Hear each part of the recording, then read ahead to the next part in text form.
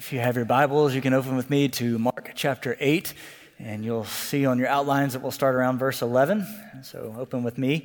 And if you have your half sheet, you can go ahead and pull that out, and we'll dive in and study this together. Mark chapter 8, starting in verse 11. Let's take and see where the Lord would lead us this morning. So let's read along. Mark chapter 8, starting in verse 11. The Pharisees came and began to argue with Jesus, seeking from him a sign from heaven to test him. Verse 12, Jesus sighed deeply from his spirit and said, "Why does this generation seek a sign? Truly, I say to you, no sign will be given to this generation." And he left them, got into a boat, and went to the other side. Now they forgot to bring bread, and they only had one loaf with them in the boat. And he cautioned them, saying, "Watch out, beware of the leaven of the Pharisees and the leaven of Herod." And they began discussing with one another the fact that they had no bread. And Jesus, aware of this, said to them, "Why are you discussing the fact that you have no bread? Do you not see and yet perceive or understand? Are your hearts hardened? Having eyes, do you not see? And having ears, do you not hear? And do you not remember? When I broke the 5 loaves for the 5,000, how many basketful of broken pieces did you take up?" And they said, 12. "And the 7 for the 4,000, how many baskets full of pieces did you take up?" And they said to him, 7. In verse 21, he said to them, "Do you yet not understand?" Let's pray together. Dear Lord, help us. We come again here to your word, and we ask that your word would nourish our hearts and our souls.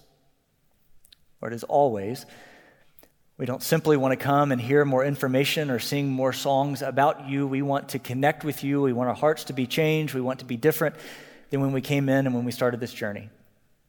So Lord, we offer ourselves to you now.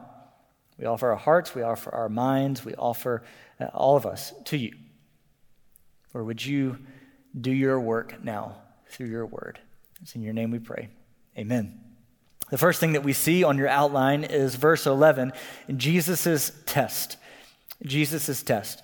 You see, verse 11, the Pharisees came and began to argue with Jesus, seeking from him a sign from heaven to test him. Now, if you recall 2 weeks ago, this may be tough because I know it was 2 weeks ago, but what did we talk about here in this place 2 weeks ago? What did Jesus just do? Hint, hint, you can look right above, and what did Jesus just perform? All right, we don't even remember what we had for breakfast. That's perfect. So 2 weeks ago, we looked at Jesus feeding the 4,000, right? Jesus fed the 4,000 in a miraculous way, right? He broke the bread, fed the 4,000. I know that you are so enamored with Ryan's sermon last week, you could not even remember 2 weeks ago, right? And so 2 weeks ago, Jesus fed the 4,000, but here we are, just a few moments later, the Pharisees coming to him and arguing with him, seeking a sign from heaven to test him. He just did some stuff, right? You look at this and you think, Pharisees, did you not miss the feeding of the 5,000? Did you not miss the feeding of the 4,000? Did you not miss the blind being able to see? Where have you been, Pharisees? Have you been hiding under a rock, right? You kind of get to this and you think, Pharisees, man, come on. You want a sign again to test them. Now, this word test is really more in the vein of tempt. The Pharisees had come to argue with Jesus and to tempt him into doing some sign or wonder that would overshadow everything else that he had done. I mean, the Pharisees are not coming and saying, Jesus, can you break some more bread and feed some more people? Can you do another miracle of making somebody blind to see? What they're asking of Jesus is almost a cosmological, a massive sign and wonder that would essentially star from heaven to say, this is the guy. This is the guy with the authority. This is healer. This is teacher. This is the guy who would save the world. This is the Messiah. The Pharisees are asking for a miracle to end all miracles, a miracle that there would be no distinction, no question on the face of the earth that Jesus is exactly who he says he is. So they've come to Jesus to tempt him into doing something that he is not yet ready to do. Because we've read the end of the story, right? We know what's coming. We know that Jesus would eventually perform that miracle, right? We know that eventually he would live on this earth, live a sinless, perfect life, die on the cross, taking your sins and my sins and the sins of the whole world, and doing that miraculous miracle that would split time into two, that would change everything on the course of this planet when he would not stay in the grave, but he would raise from the dead. essentially putting a stamp onto all of his ministry, saying everything that I was telling you, that I would be the bread of life, that I would nourish you through my death on the cross, that everything that he was doing in this earlier portion of his ministry, from healing the sick and making the lame to walk, would foreshadow that very miracle that he would raise from the dead. And so here the Pharisees come to Jesus and request that he would do that one more sign that would put faith in their hearts. Now, you know as well as I do, as well as Jesus does, that the Pharisees didn't need just another sign. Right? They didn't need just one more thing, and that if they would just see that one thing, they would finally trust in Jesus. Right? And you've probably been in that same boat too, that you've said at some point in your life, you've laid in bed at night and said, Jesus, God, if you would just do this, then I would believe. Right? Sometimes it looks like, when you have a sore throat, God, if you would just take my sore throat away, I would always believe in you, right? God, if you would just write your name in the clouds, then I would finally believe. But we know, and we've been studying this week after week, that signs are not the thing that put faith in us. Miracles, signs, and wonders, they are helpful, but they are not the end-all, be-all. You see, as we've looked at the book of Exodus, and you looked at the Exodus out of captivity, did not the Israelites see sign after sign after sign after sign, the parting of the Red Sea, the plagues, the incredible wonders that happened with manna on the ground and the rock being struck and water coming out? They saw sign after sign after sign, yet the people still grumbled after grumbled after grumbled. After Moses tearing on the mountain, they make a golden calf. These people saw every sign possible to see, yet they still did not have the faith that would lead them to the promised land. The disciples see miracle after miracle after miracle. The Pharisees see miracle after miracle after miracle. Yet here they are saying, Jesus, we need you to do a miracle. We need you to do a sign to prove to us that you are who you say you are. Because the reality of this is the Christian faith requires faith.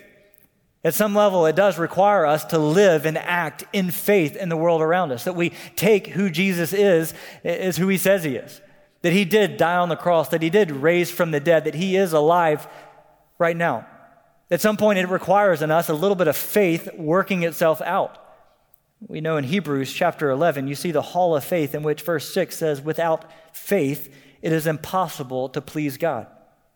For whoever would draw near to God must believe that he exists and that he rewards those who seek him. You see all throughout Scripture people believing and trusting in faith. In the Old Testament to the New Testament, you see people who are trusting by faith. Not that all their questions are answered, not that they have everything and all their ducks in a row, but they are living by faith. Humor me for a moment. Hebrews chapter 11, verse 3, by faith it is that we understand the universe was created by the word of God so that what is seen was not made out of things that are visible. Verse 7, by faith, Noah being warned by God concerning the events that are yet unseen, in reverent fear constructed an ark. Before the first water dropped from heaven, before the first flood began, before anything happened, Moses began constructing an ark in faith. Verse 8, by faith, Abraham obeyed when he was called to go to a place that he was to receive an inheritance. And when he went out, he didn't know where he was going. These are the Bible's words. When Abraham was called out to go to the place that he was called to go to the inheritance, he went to a place he didn't even know where he was going, but he went by faith. You carry on. By faith, Moses, when he was born, was hidden by his parents for 3 months. By faith, the walls of Jericho fell after people encircled it for 7 days, marching around, not knowing exactly what was going to happen. But God told them to march around the walls of Jericho. And so they marched and they marched and they marched by faith. By faith, Rahab the prostitute gave clear passage for the spies and gave a good report. By faith. Over and over and over again, you see the role of faith in our existence as believers, that at some point we have to trust in Jesus. That yes, we can wish that God would write signs up in the sky and that we could see the next thing, that he would heal the next thing and we would finally believe in him. But friends, at some point, it requires of us to have some level and measure of faith, to trust that God is who he says he is, that he did die on the cross to save us from our sins, and that we would trust in him with our lives. Not that we would have every answer figured out, every problem the solution to. But you see, you come to verse 12, and Jesus, after hearing the request from the Pharisees, gives this beautiful human emotion. And I'm so thankful that the gospel writers, as they're writing the gospels, would include Jesus' human responses. As Jesus is met with the Pharisees, arguing with him, seeking a sign, Jesus, in verse 12, sighs deeply. And this root of this word is not sighing in anger and frustration to say, can you not get it, Pharisees? Come on, you ignorant fools. That is not the sighing out of frustration or anger. It's sighing out of dismay and despair. Out of looking at these Pharisees who should know better, who should have read the text, who should understand exactly what he's doing, is pointing them to the proof of who he is. And in despair, our Lord sighs deeply. Surely, looking back at all he has done, pointing to the evidence of what he would do, but sighing deeply. The human emotion of Jesus coming out just to sigh deeply in his heart at the unbelief of the Pharisees again and again and again. And it would spill over into the boat. So Jesus sighs and he says, no sign would be given to this generation. He left them, got into the boat, and went to the other side. And this most interesting portion of this scripture takes a really notable turn. See, in verse 14, now they had forgotten to bring bread, and they only had one loaf with them in the boat. Jesus cautioned them, using the bread as an analogy, to look for the leaven of the Pharisees and the leaven of Herod. And the disciples, in verse 16, they began discussing with one another the fact that they had no bread. Now, we've talked about this in the previous weeks. Do you feel any frustration yourself? I'm talking personally at the disciples at this point. Right, you just had the 5,000, the 4,000, and here they get into the boat and they forgot to bring bread, and they're talking about the bread. They're frustrated about the bread. They only brought one loaf and they needed more than one loaf. Jesus gives them a wonderful parable about the leaven, and what are they doing? They're still talking about the bread. Come on, guys. You know that you're going to be okay. You're with Jesus. He's just done all this miraculous stuff. Forget about the bread. You're with Jesus. Why are we worried so much about the bread constantly? And it's at this moment, even last night as I was looking over this again, that I felt in my heart so frustrated at the disciples, and we chastised them alongside the Pharisees for just not getting it. Right? Jesus has called them dull and small in many ways, to not get it, not perceive, not understand fully. And you and I can be in that same boat as well. Come on, disciples. Come on, guys, get it together. And we talked 2 weeks ago and just said how thankful we are that Jesus didn't throw them away. To say, hey, disciples, you can find some other ones who are far better, but it's at that moment that I remembered the disciples, they keep getting in the boat with Jesus, though. You know, at the very least, they don't seem to get it. They don't seem to fully understand. They're not perceiving. They're not the best disciples that maybe could be out there. Maybe Jesus could find some guys with more faith that would do everything properly, but the disciples, they're not perfect. But you know what they do right? They keep hanging with Jesus. They keep getting in the boat. Even though the last time they got in the boat, that boat took them on a storm-ravaged way, and Jesus had to save them from the storm. They keep getting in the boat. And we can be frustrated with the disciples and say, guys, can you not get it? But at the end of the day, they exercise their faith. They keep getting in the boat. The disciples don't seem to know every answer that's out there. They don't seem to have all the right conclusions. They haven't yet figured out fully who Jesus is, and they keep arguing about all the wrong things, do they not? But the greatest act of worship and obedience in the disciples' life seems to be that they keep following. They keep trusting. They keep getting in the right boat with the right Jesus. I'm reminded this week as our staff goes to our staff retreat just to get away together and just have a time of prayer and learning and asking what the Lord's leading us to in the coming weeks, months, and years. I'm reminded to one of my first staff retreats here at First Baptist, I chose the right boat. Before staff retreat would start, some of us would go fishing on this wonderful little pond. And the night before, I didn't know what it was going to look like. The last time I'd gone fishing, I'd gone with my grandfather, and I was a little kid, and I didn't know what I was doing. So I went the night before to Walmart and bought the nicest pole I could find. It was $15. It was a good pole, and I bought some lures that looked really bright and flashy. And I got there ready to go, and didn't know a clue what I was doing. I didn't tie up any of my hooks, didn't know what was happening, but I chose right. I got on the boat with our pastor emeritus, Jay Wolf, who is an excellent fisherman, knows all the different things and knows how to do the fishing and all the catching and all that kind of stuff. And I didn't have a clue what I was doing. But that day I stepped on the right boat.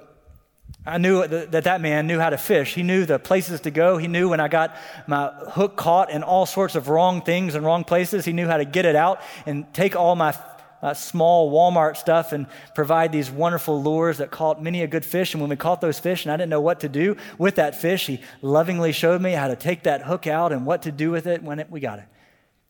See, my small little $15 Walmart pole and lures, they weren't going to go very far that day. But the greatest thing that I did at that staff retreat was getting on the boat with the man who had many of the right answers.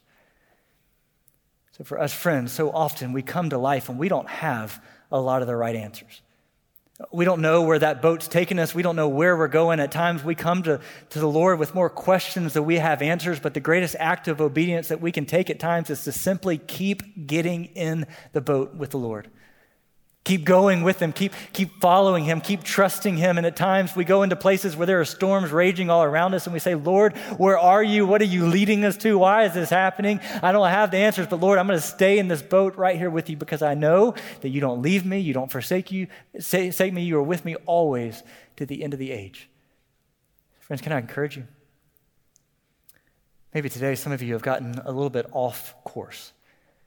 You've gotten off path. You're in your own boat trying to row your own wave. Can I lovingly encourage you to get in the boat with Jesus? Maybe your next right step of obedience in your life is not to get all your questions answered. Maybe you have some big philosophical questions and you're just waiting for the answer, but your next step is just say, Lord, I'm going to trust in you. I don't need all my questions answered. I don't need this next sign, Lord. I just want to trust in you, Lord. I want to follow you. Lord, would you help me? So right smack dab in the middle of this in verse 15, as they are worried about bread, worried about the loaf, where is it, what's going to happen? Jesus cautioned them saying, watch out.